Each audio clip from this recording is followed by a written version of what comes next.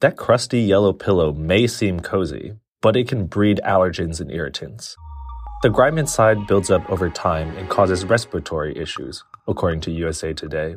Notably, the American Lung Association found that 4 out of 5 U.S. homes have dust mite allergens in at least one bed, triggering asthma.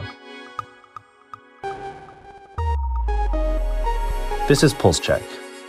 I'm Evan Peng.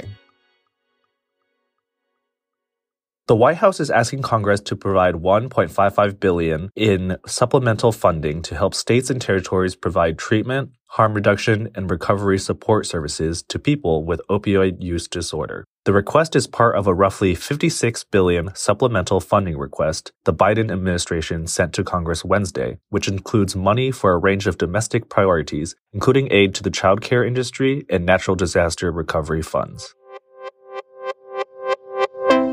Brian King, the nation's chief tobacco regulator, said Thursday at a Food and Drug Law Institute conference that the agency hopes to finalize rules banning menthol cigarettes and flavored cigars by the end of the year. The agency has come under criticism for these delays after it originally targeted finalizing them in August of this year, though these were not formal deadlines. King also said that the agency would propose a rule to limit the amount of nicotine in cigarettes after the other two product standards were finalized.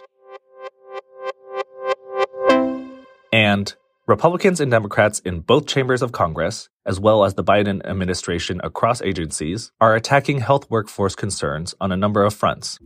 Politico healthcare reporter Daniel Payne is here with more. Hey, Daniel. Thanks for being here. Thanks for having me. So strengthening the country's health workforce has been a huge issue for policymakers this year, and we've seen a lot of that this week, right?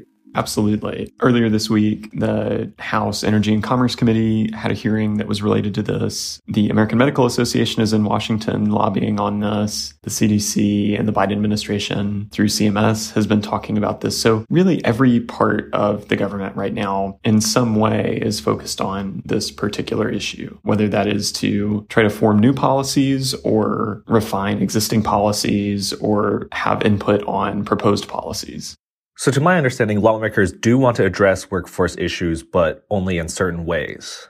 It really depends on who we're talking about and which committees we're talking about. The Energy and Commerce hearing earlier this week, the discussion was over a Biden administration proposal that would have for the first time set a minimum staffing standard for long-term care facilities like nursing homes. There are a lot of Republicans in that committee and some Democrats across Congress who are concerned about that and how it might decrease access. There are other Democrats who think this is a good thing and probably think it doesn't go quite far enough to protect patients, which is also something that patient advocates in the industry are weighing in on really heavily. So that right now is a huge issue for health providers in that sector, but it goes beyond that too.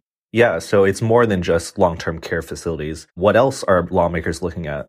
They're looking at general health workforce pipeline issues, how we can train enough nurses, doctors, dentists, therapists. This has been in discussion for a long time, but a lot of these policies are finally working their way through from hearings earlier this year to try to understand the issue, to having some legislative text that has gone through committee, and now that we're at the end of the year, seeing opportunities to get it across the finish line into President Biden's desk.